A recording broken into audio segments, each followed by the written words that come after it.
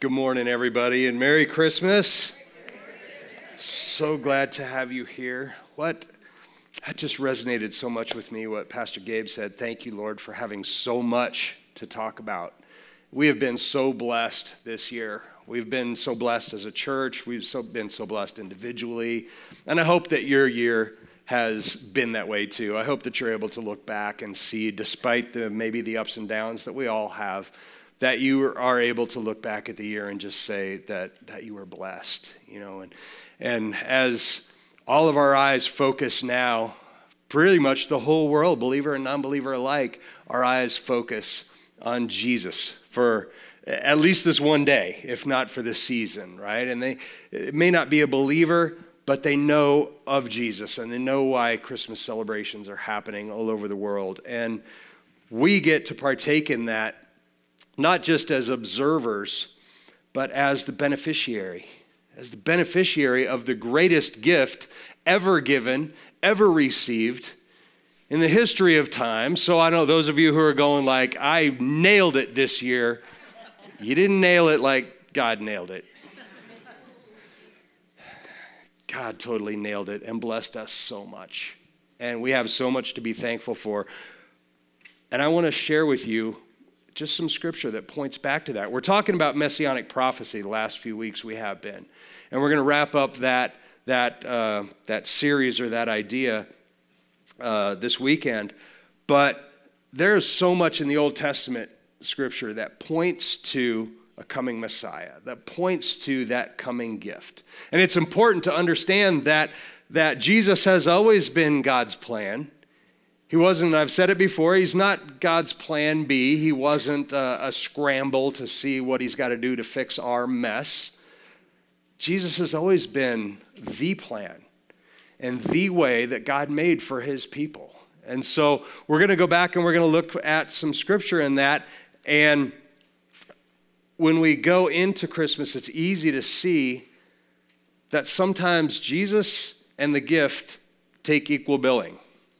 I don't mean the gift of Jesus. I mean the gift under your tree, the gift that you went and shopped for, right? In our minds, in the world's minds in general maybe, Jesus Christ and presents are almost equal billing, right? We see that sometimes, and they may know of Jesus and again acknowledge him, but Christmas without gifts just doesn't make sense. And I think that's always been God's plan. It's always been God's plan to be the giver of the perfect gift to us. And we look all the way back, and I'm going to share some scripture with you today on how Jesus is our Passover lamb. Now, I know you're saying, hey, Passover, don't we normally talk about that at a whole different season? Don't we normally talk about that around Easter and other times? Yes, however, Jesus as our Passover lamb, again, is one of the greatest gifts that we could have ever received. And so as we try to struggle with that, who gets top billing, the presents under the tree or Jesus Christ this time of year, I'm hoping none of us struggle with that. But I want to point out to you just one more reason why we should be so thankful and so grateful for the best gift that has ever been given. Okay, so we're going to go back. Again, I'm going to talk about some scripture about Passover. So we're going to go back to Exodus. We're going to go all the way back to Exodus. So let me kind of set the scene for you. Okay, this is in Egypt. The Jewish people, the nation of Israel, has been enslaved by Pharaoh. Okay, and they're not slaves living in the life of luxury, right? I don't know if there is such a thing, but they're subjected to hard work. They're not allowed to practice their religion or worship their God openly in many ways. And they're being treated like slaves, like anything other than God's chosen people. Let me just say that. Picture yourself as one of them. You've been told that you're God's chosen person, chosen nation. You believe that. And that's been your culture, and yet here you are enslaved and dominated, and you no longer have the will to do what you want. And this is where those people are. Now, at the point where the scripture that I'm going to share is where we are, is God has already brought several plagues on Egypt. He's trying to get Pharaoh to see the point and let his people go. So there have already been all kinds of plagues that are hitting Egypt. And Pharaoh continues to say, no, I'm not going to let him go. I'm not going to let him go. So this is where we are. And I want to read the scripture to you. It's kind of a long one. But this is a nation and a people who believe that they're children of God, and yet they need deliverance big time. Because God has already done all these things. They've seen all this happen, and Pharaoh is just like, not going to go, not going to go. And so to set the scene for the scripture I'm about to read, God has actually darkened the skies. It's dark. It's been dark for 3 days now. And Pharaoh's starting to go like, oh, okay, what I got to do to get the sun back? Maybe he's starting to soften a little bit. We don't know for sure.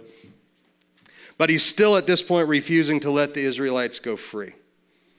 And while it's still dark, God comes to Moses. And God gives these instructions to Moses. So I'm going to read it to you, but I want you to listen to the detail. I want you to listen to the detail that God speaks directly to Moses on what's about to happen. This is out of Exodus 12. I'm going to read you verses 1 through 13. Now the Lord said to Moses and Aaron in the land of Egypt, "This month shall be the beginning of months for you. It is to be the first month of the year to you. Speak to all the congregation of Israel, saying, on the 10th of this month they are each one to take a lamb for themselves, according to their father's households, a lamb for each household.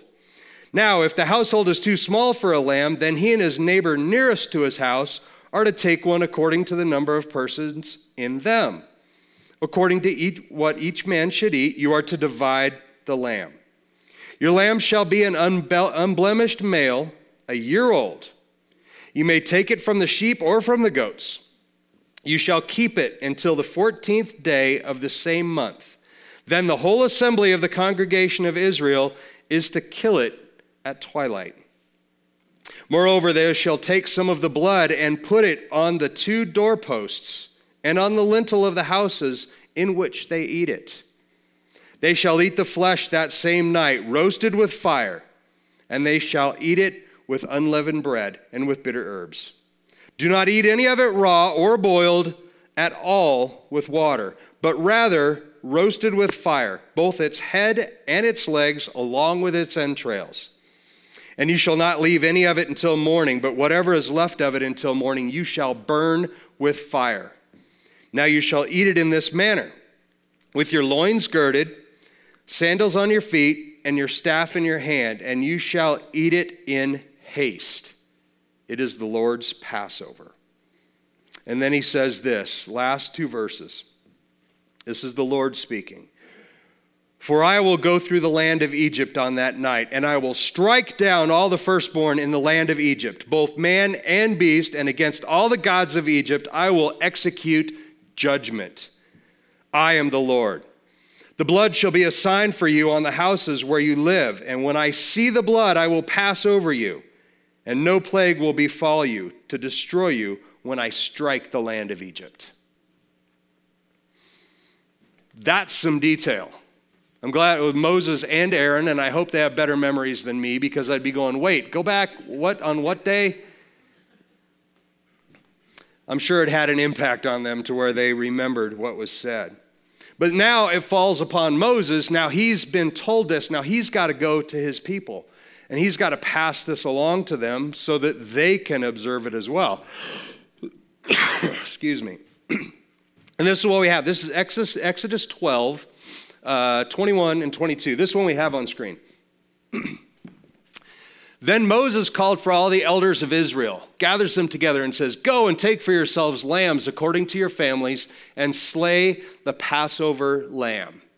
You shall take a bunch of hyssop and dip it in the blood which is in the basin.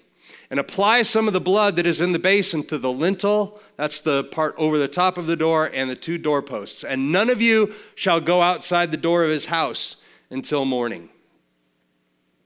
Okay. So he's passing on these instructions. Now, imagine that you're one of the Israelite congregation, and you're hearing Moses say this, and you're going, okay, but why? Would you not be thinking that? Okay, but I get it, but why? This is where we are. So now Moses has to relay the why. And here we have Exodus 12, 23, 24, where he explains the why to them. For the Lord will pass through to smite the Egyptians. And when he sees the blood on the lintel and the 2 doorposts, the Lord will pass over the door and will not allow the destroyer to come into your houses to smite you. And you shall observe this event as an ordinance for you and your children forever. Let's focus on this part. What kind of confidence is that? This isn't saying, and if it works out, it'll be good for us. And if all goes according to plan, we'll be free at this point. No. Moses is confidently declaring, you, for generations, you shall observe this event as an ordinance for you and your children forever. He's saying, remember this. Remember this night. This is going to be big, and it's going to be big forever. That is a confident declaration right there. Again, that's not let's see what happens. That's confidence. But then, a few verses later, a handful of verses later, he gives another instruction that turns out to be prophetic. He says, it is to be eaten in a single house. He's already said that, right? You are not to bring forth any of the flesh outside the house. I don't know if that's a covenant against potlucks or against leftovers. It might be. Might be. But listen to this, the very last line. Nor are you to break any bone of it. Okay, remember that. Remember that for later. So this is the prophetic promise of a Passover lamb to come. And we find later in Scripture, several places, but I'm going to share with you some New Testament Scripture that talks about the fulfillment of Jesus as our Passover lamb, as that gift to us. This is John 1:29. I'm going to read the next 3 to you. They're short. John 1:29 says, the next day he saw Jesus coming to him. This is John the Baptist. The next day he saw Jesus coming to him and said, behold, the Lamb of God who takes away the sin of the world. The sin of the world. It's important to note there that that word sin it's not a list of sins. It's not he takes away this and this and this. The sin, meaning blanket statement. Everything that we will ever do, everything that we have ever done, is being taken away by our Passover lamb, the Lamb of God. John 19:36, for these things shall come to pass to fulfill the scripture. Not a bone of him shall be broken.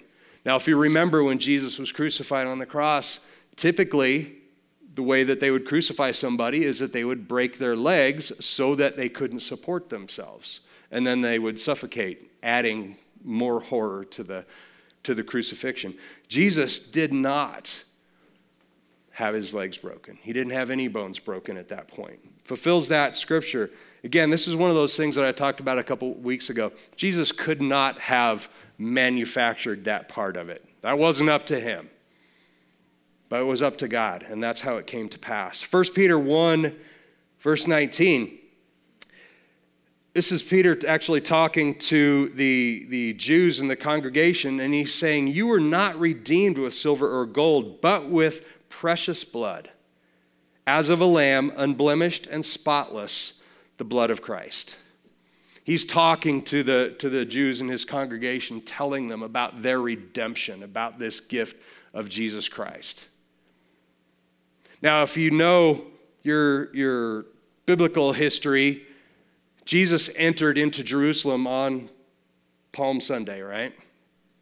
Palm Sunday was also another day. It was 5 days before Passover, and it was also the day where devout Jews would choose their Passover lamb.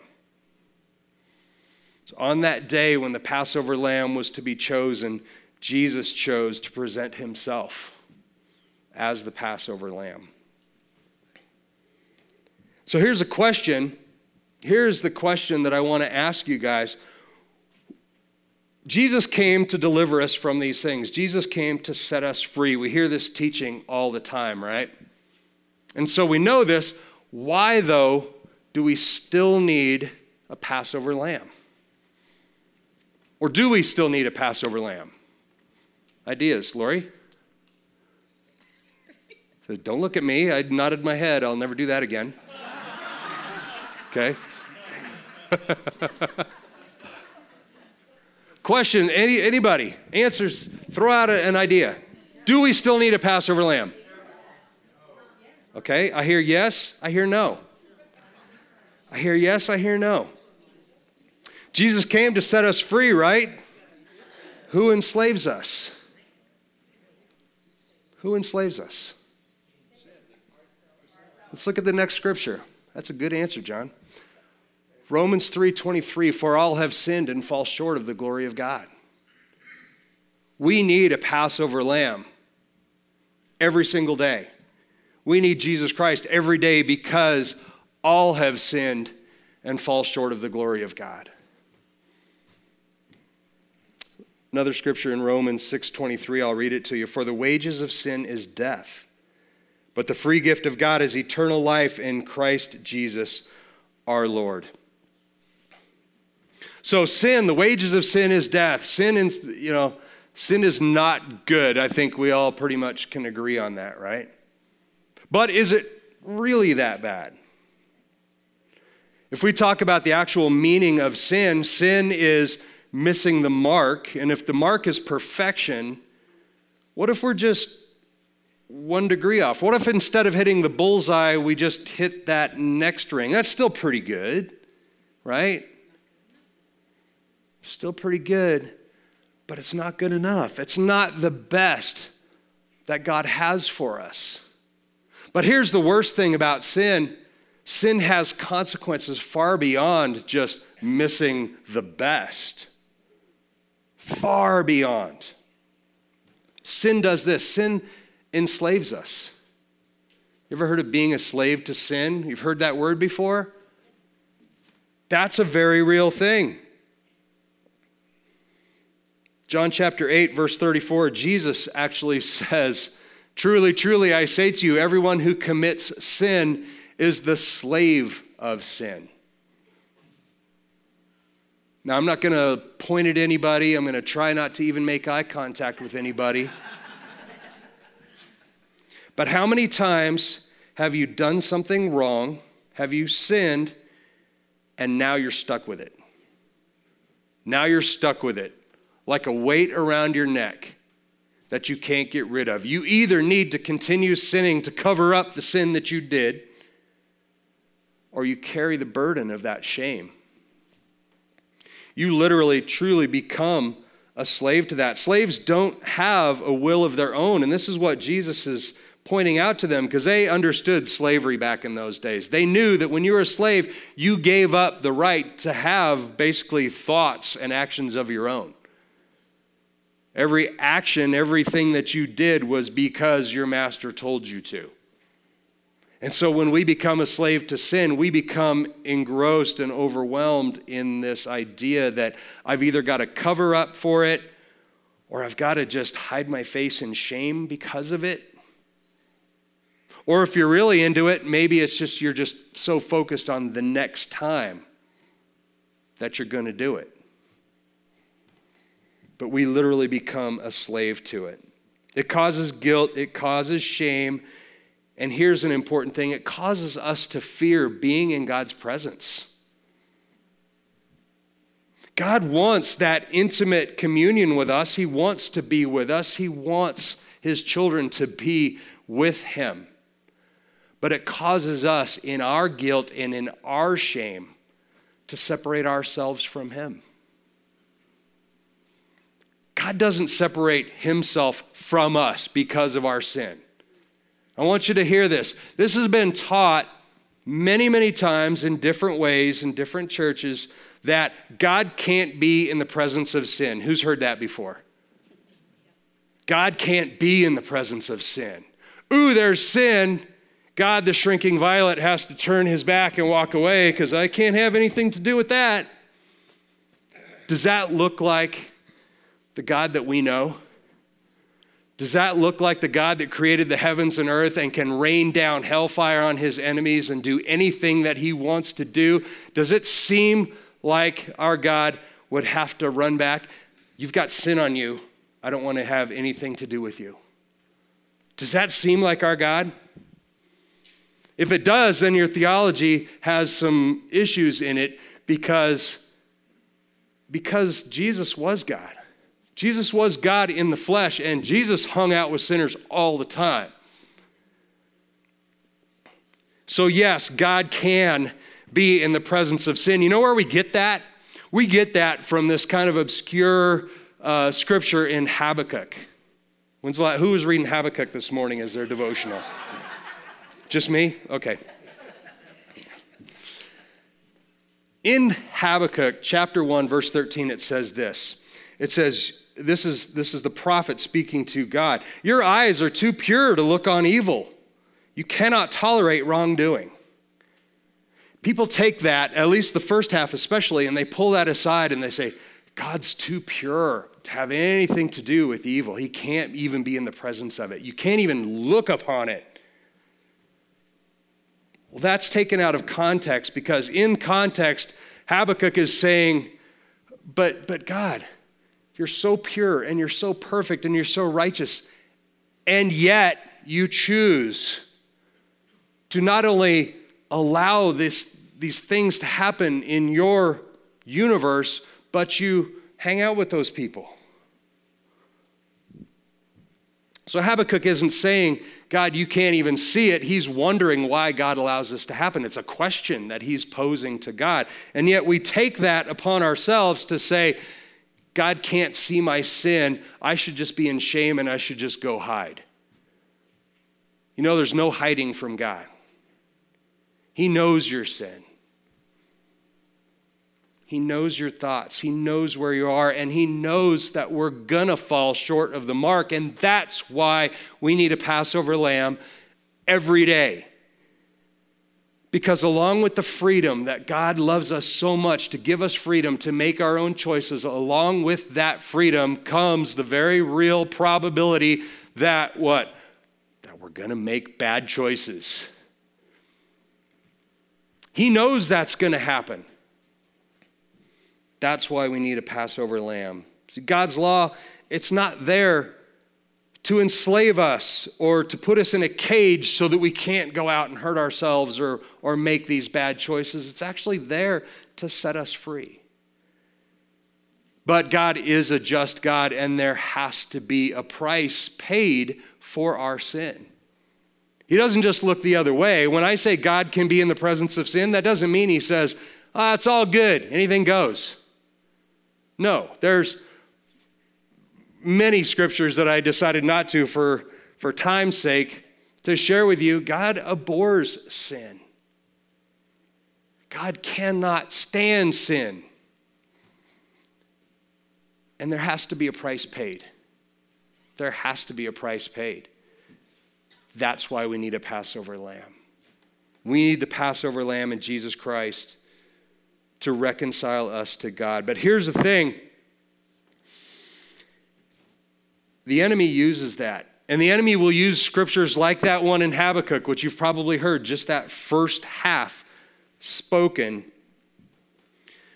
We've heard that, and we take that, and we penalize ourselves. We take that sin in our lives, and we say, I can't come to God. I can't even pray because of that thing that I did this morning or last night or those thoughts that I'm having. I am not pure enough, perfect enough, repentant enough, whatever words you want to say. I am not enough to come to the Father. And so rather than Father God separating himself from us because of our sin, we separate ourselves from him.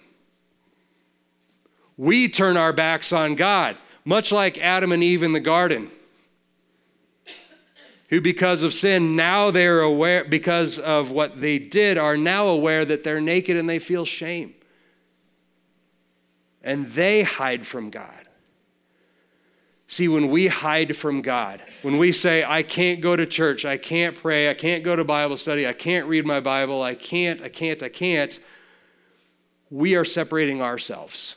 And by doing so, we are refusing the gift that he gave us in Jesus Christ.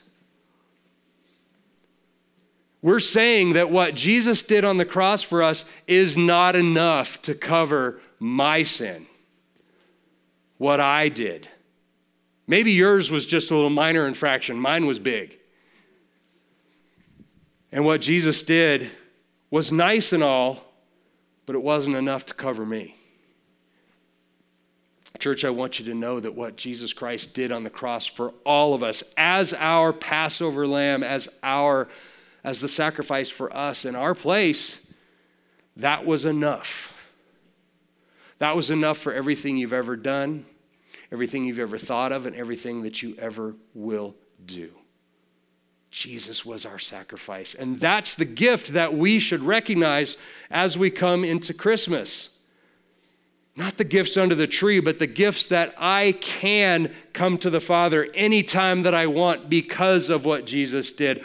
I don't have to carry that burden of shame. Now, don't get me wrong. I'm not saying anything goes. Do whatever you want, because God doesn't say that either. But he knows that we will sometimes. Sometimes we will miss the mark. Sometimes we will sin. And he's saying, I don't see that. When I look at you, I don't see the sin. When I look at you, I see my perfect child that my son Jesus paid the price for. And so we need to, on a time like this, on a day like this, on Christmas morning, we need to accept the gift of Jesus Christ and what he did for us. It's Christ's blood that's applied figuratively to your heart that causes darkness to pass over us. That's what Christmas is about, and that's why Jesus is our Passover lamb. Scripture in 1 John chapter 1, verse 7. But if we walk in the light as he himself is in the light, we have fellowship with one another, and the blood of Jesus, his son, cleanses us from all sin. If you have any doubts of the power of the blood of Jesus Christ to cleanse you from sin once and for all and forever, remember that scripture. The blood of Jesus Christ cleanses us.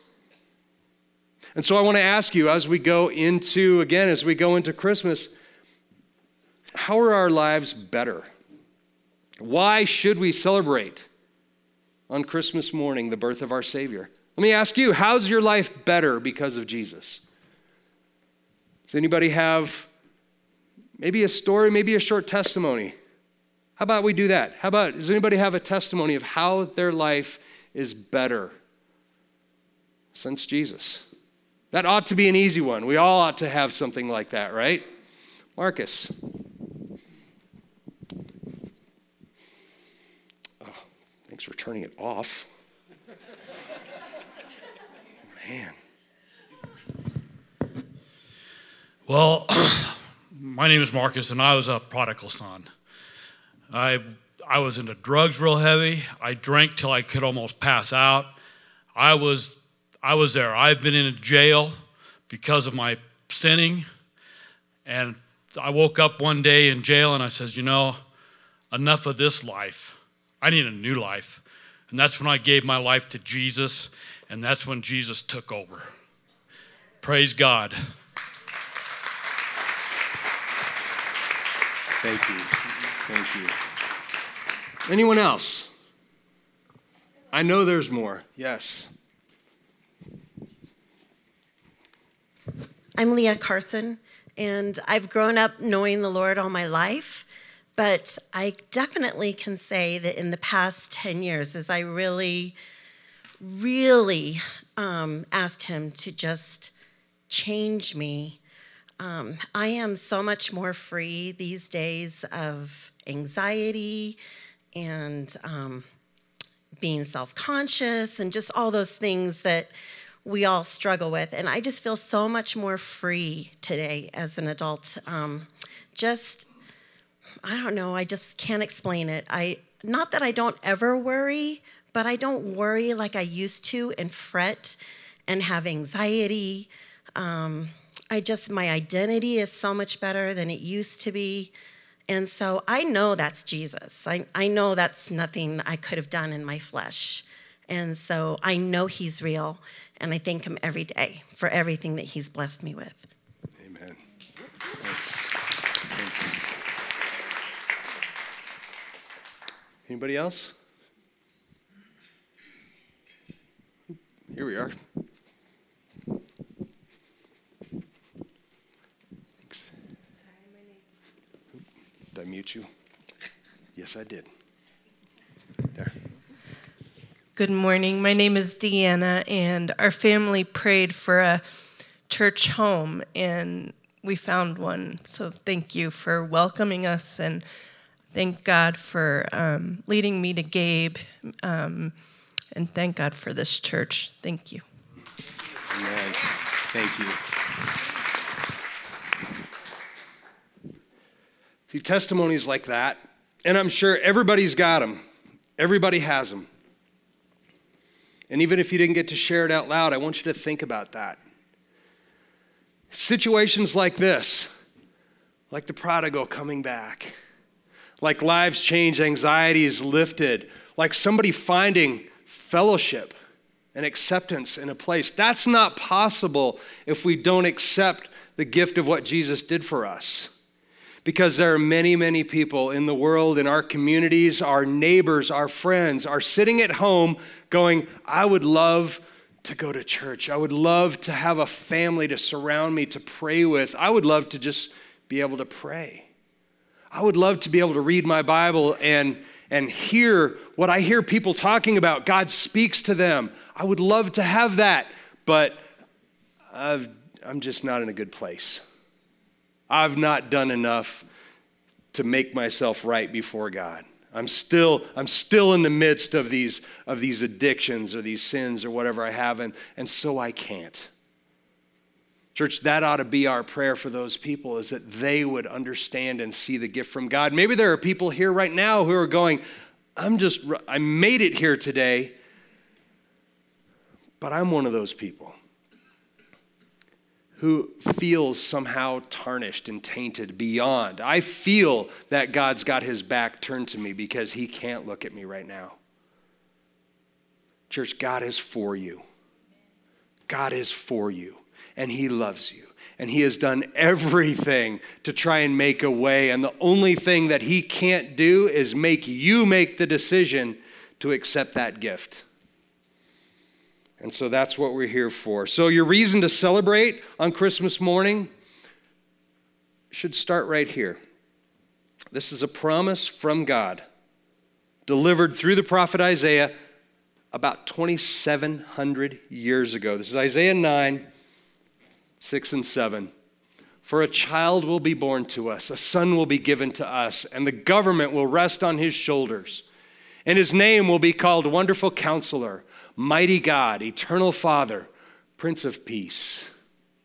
There will be no end to the increase of his government or of peace on the throne of David and over his kingdom, to establish it and to uphold it with justice and righteousness from then on and forevermore. The zeal of the Lord of hosts will accomplish this. This is the promise of a coming Messiah, the promise of a coming Savior, the promise of our Passover lamb was then fulfilled.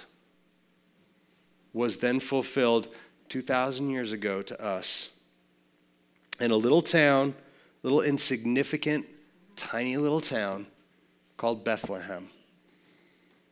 I'm going to read this last part to you. This is Luke 2, This is verses 3 to 14, so it's a little long, but I want you to listen to this. And everyone was on his way to register for the census, each to his own city.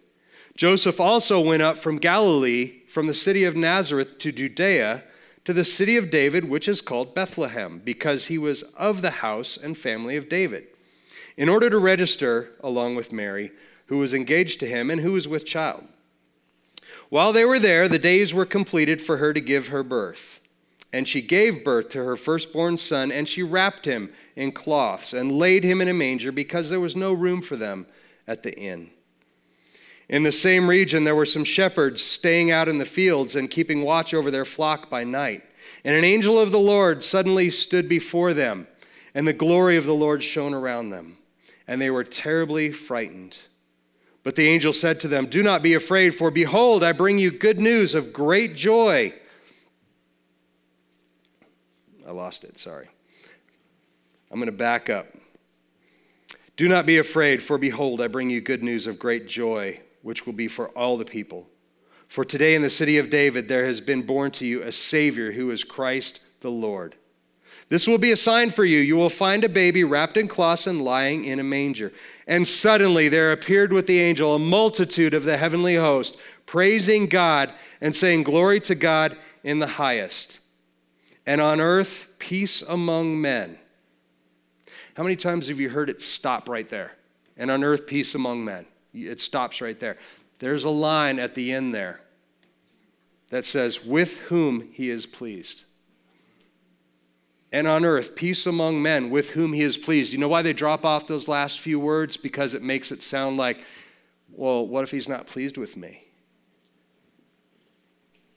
Church, I want to tell you, when it says, "and peace on earth among men with whom he is pleased," God is pleased with you. God is pleased with you. Worship team, you guys can go ahead and start coming up. Despite what you may think, despite what the enemy wants you to believe, God is pleased with you. God sent his son, Jesus Christ, to take upon him the punishment that we deserve, the judgment that we deserve for our sins and for our transgressions. Jesus took upon himself. So Christmas morning, and when you wake up and you're opening gifts, I want you to remember before you do anything, remember the greatest gift ever given has already been given, and we get it every single day. Will you accept the gift? That's the only thing he can't do for us, is make us accept it. So if you're here and you have accepted that gift and you understand that gift like so many of us, then praise God and hallelujah. But what if you're here and you don't know? What if you're here and you either don't know Jesus at all, or you've heard of him, but you haven't accepted him into your heart? See, that communion that we can have with the Father is only possible through Jesus. And it's only possible through the cleansing blood of Jesus, which is freely offered to us. And so as I go into, just to conclude the message here, I want to pray. Maybe there are people here who either don't know Jesus at all, or they know of him, but they have not allowed him into their heart. Because that's all it takes. All we need to do is just say yes to him. It's not about a bunch of things we have to say or do. It's not about a meeting. It's just about saying yes. I accept the gift of Jesus Christ given to me. And if that's you, and this is the first time maybe that you've ever said that, you've ever declared that in your entire life, I want to pray for you as I pray for the rest of us. So would you just join me in that? Heavenly Father, we thank you, Lord God, that at this season especially, but every day, we get to celebrate the gift of your Son Jesus as our Passover lamb, to take upon the sins of the world onto his shoulders so that we don't have to carry that burden with us. Father, you are not turned away from us. You are not hiding your eyes from us. Father God, you are for us. you are for us and you love us and you show us every single day with every single breath we take that you are for us. And so, Father, if there's anyone here listening to my voice right now who is feeling that tug for the first time that I just need more. I need more than what I can do in my flesh. I need more than what I've had in my life so far. I need Jesus. If there's anybody that is saying that, Lord, I just pray that you would flood into their heart right now. If they have opened that door a crack, Lord, that you would flood in, you would kick that door in, and you would go into their living room and you would let them know how much you love them. You would let them know who you are to them and who you have always been to them. And Father, I just pray that you seal the realization of who they are and who you are in their hearts, that they can walk in the blessing that is your Son, Jesus Christ. Father, I love you, and we praise you and we lift your name up in here this morning. And we pray this in the only name that matters, and that's Jesus Christ of Nazareth. Amen. If you are here and you made that decision for the very first time, first of all, congratulations. But I know when I made that decision the first time, I didn't want to sit around and talk to somebody. I didn't want to okay, let's go into a separate room and let's show you what this means now. If you're here, we have a couple ways. Number one, we have a prayer team in the back that would love to pray with you and just talk to you about what that means. I'll be here after service, and I'd love to do that. We have a small book, a decent-sized book, a green book in the back there. It's just called the New Believer's Handbook, and it's just a bunch of answers to questions that we have when we first give our heart to Christ. If you know of somebody who could use that, even if it's not you, please feel free to grab one of those on the way out. They're on that table back by the door.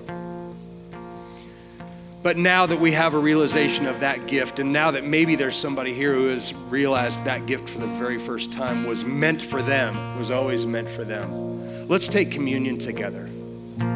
Let's take communion together and celebrate what Jesus did for us. So at the crosses, we have self-serve there. We've got juice, we've got bread. You can dip it in. Serve yourself or your family if you would like. Up front, Gabe and I will have the wine and the bread, and we would love to serve you. But in Luke chapter 22, 19 to 20, Luke actually documents how this goes. And he writes this, "And when he had taken some bread and given thanks, he broke it and gave it to them, saying, 'This is my body, which is given for you. Do this in remembrance of me.' And in the same way, he took the cup after they had eaten, saying, 'This cup which is poured out for you is the new covenant in my blood. Take it and drink.'" Church, that's what it takes to accept that gift of Jesus. We just have to say yes. Amen. Thank you, church.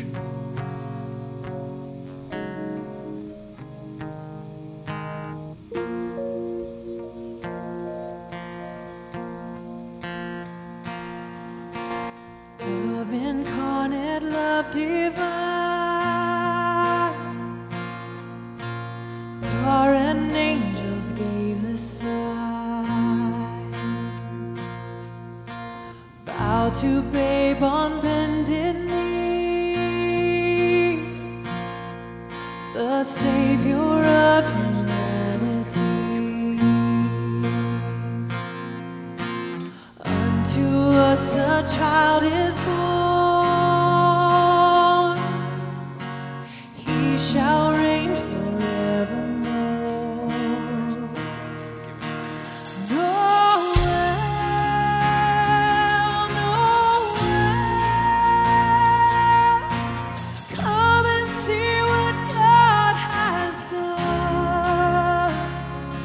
Noel, Noel,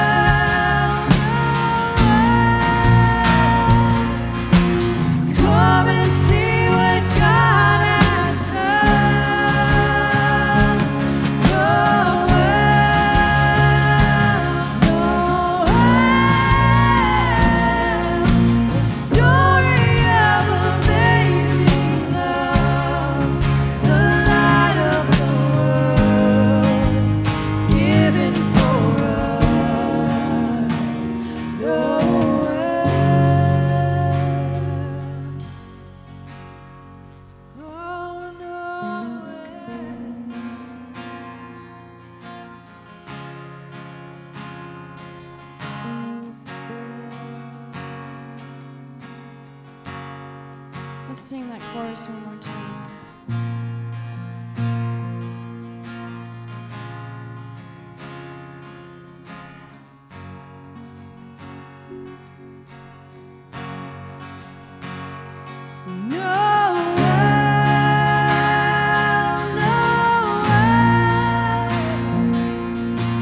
Come and see what God has done.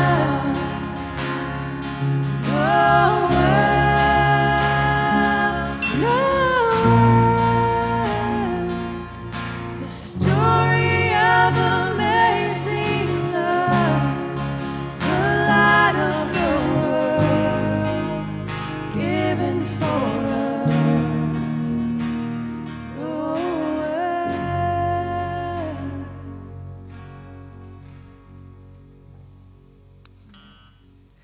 As we close out our Christmas service, we're going to close it out with probably the most traditional song. So we're going to ask that everybody stand with us. And not only just sing Silent Night with us, but I really want you to, it's something that it's kind of imprinted in our brains, but we really don't think about the words all the time. So really focus on what this song is saying and the promises that it's fulfilling throughout all the lyrics. Silent night, holy night, all is calm, all is bright. Round yon virgin mother and child, holy infant, so tender and mild, sleep in heavenly peace, sleep in heavenly peace.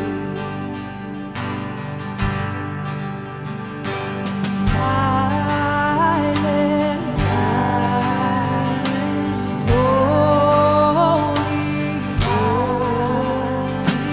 Shepherds quake at the sight.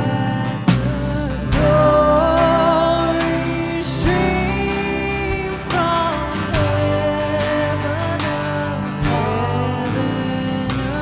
heavenly hosts sing hallelujah.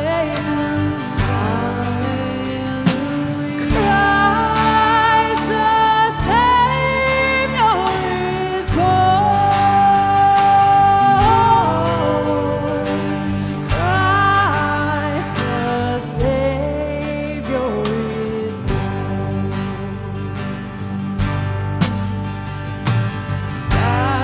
Silent, silent, holy, holy, Son of God, love's pure, radiant beams from thy holy faculty, faith, the dawn of redeeming, Jesus, Lord, at thy birth. Jesus, Lord, at thy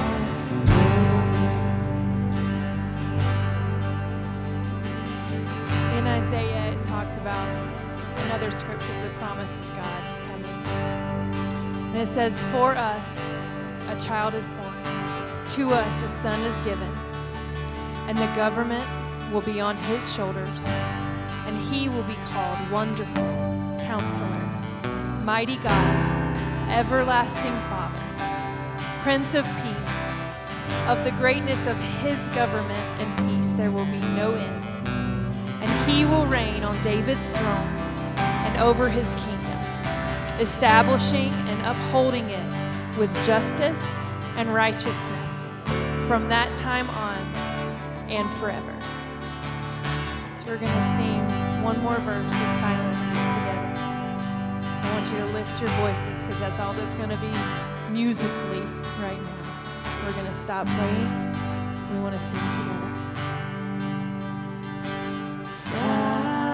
Silent night, holy night, shepherds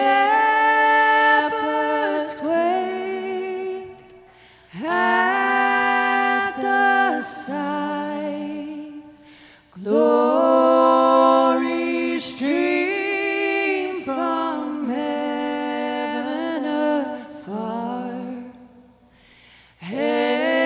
Heavenly hosts sing hallelujah. Christ the Savior is born. Christ the Savior is born. Amen. We wish you a very Merry Christmas, and we hope you have an amazing time with your family and friends. We hope to see you next week here at Discover. Blessings to all of you.